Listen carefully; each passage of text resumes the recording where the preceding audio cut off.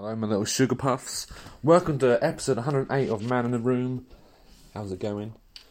I'm going to follow on from the theme yesterday of music and just talk about an album that I used to really, really like. And so basically back in 2004, when the world was young, where things weren't really worried, we didn't really care about pandemics and other stuff like that. We just basically got on with our day, and it was grand. Not much to worry about back in 2004. I'm sure there was. I was only 20, so maybe that's why I wasn't worried so much about things. But anyway, I remember I used to listen to Radio 1 late at night with Stephen and Mac and all that kind of stuff, and listening to like new bands, and it was an exciting time for music for sure. We had the White Stripes and all that kind of stuff. I think it was 2004, I think I'm talking about. I hope so.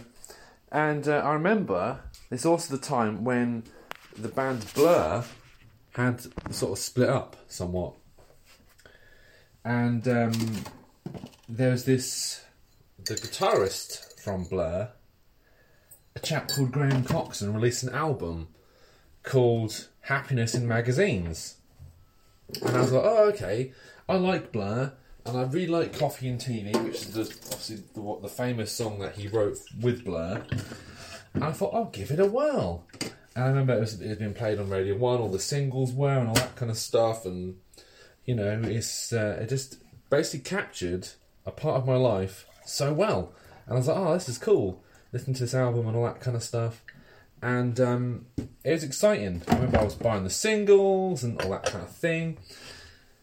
And it's just an exciting time, really, for me. It's like, oh yeah, I'm finally a music fan. I can finally go to the record shop, buy the records, listen to the records, read the NME. I used to read the NME back in the day. You want to find information about what's going on in the world of music, you had to buy like a weekly newspaper where they would tell you what was happening, what gigs were happening, what gigs went on, what was coming up, what was the latest, the shiz in the biz, what was going down.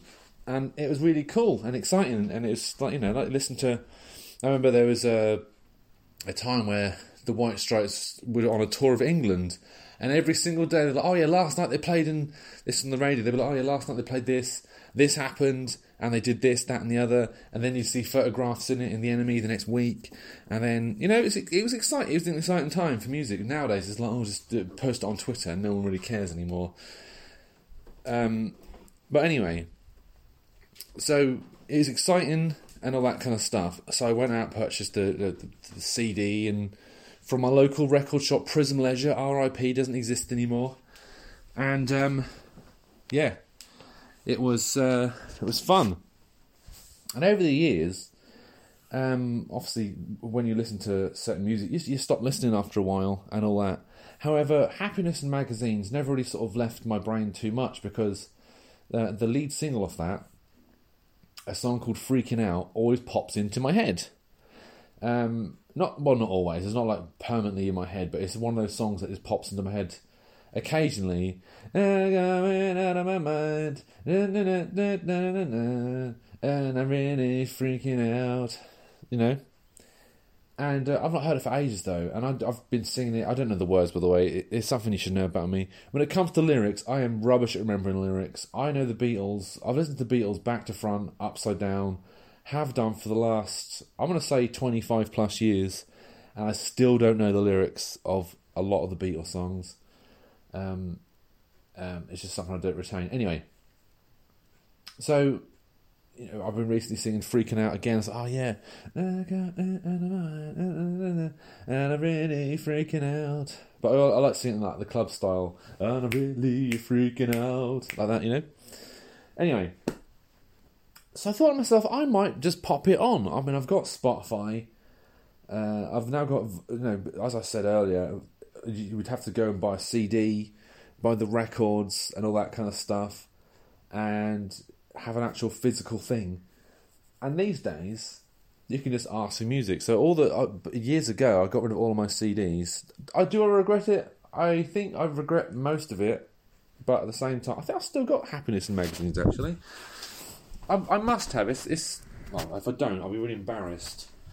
I'm going into my CD collection. I've retained a shoebox of CDs, and this is all I have. So basically, if the internet ever goes down, I've got access to my favourite compact discs. Let's have a little look. Is it in here? It's not looking like it is. I can't believe I sold it. That's crazy.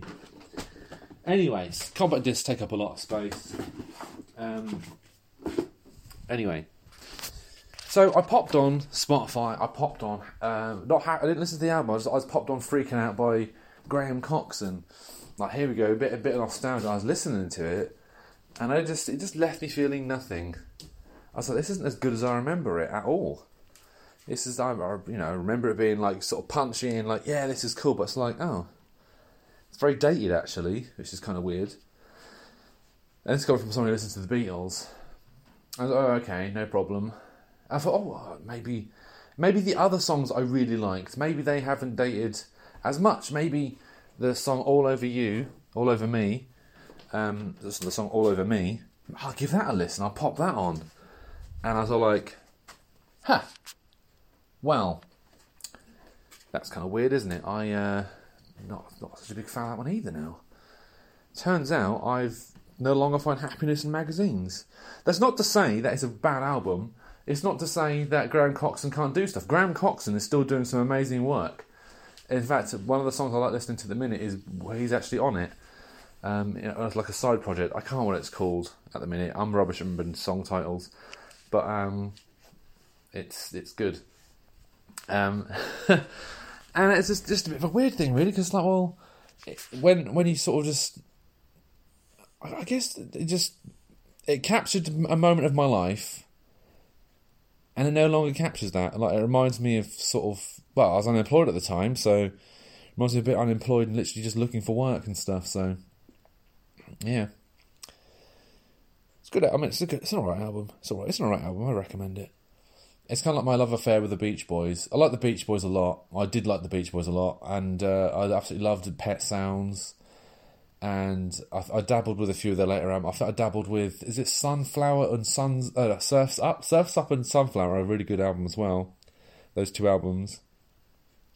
And then I got swept away with the whole, the Beach Boys' lost album Smile, and it's like, oh, okay. Probably because they didn't re-release it. Really, I mean, it was not released for many years because the Brian Wilson had mental health issues, and he thought that it would cause a problem in the world and that kind of stuff. Because there's a whole documentary about his worries about the music and stuff like that, and then falling out and so on and so forth. And then it's a good album. Don't get me wrong; it was really ahead of its time, but also it's actually quite boring. I mean, it's impressive how it was done in 1966, 1967. However, it not being released has tainted it somewhat, because it not being released, it was ahead of its time, but had it been released, it would have been a completely different story. And then, like years later, it's been like, the Beach Boys are alright, aren't they? I don't remember the last time I listened to Pet Sounds. Don't remember it. It was that long ago. Don't remember the last time I listened to the Beach Boys specifically. Although, having said that, I like... the album and song Surf's Up is amazing, as well as Feel Flows as well. So yeah, I'm waffling on about music. I love music. Anyway, catch you tomorrow.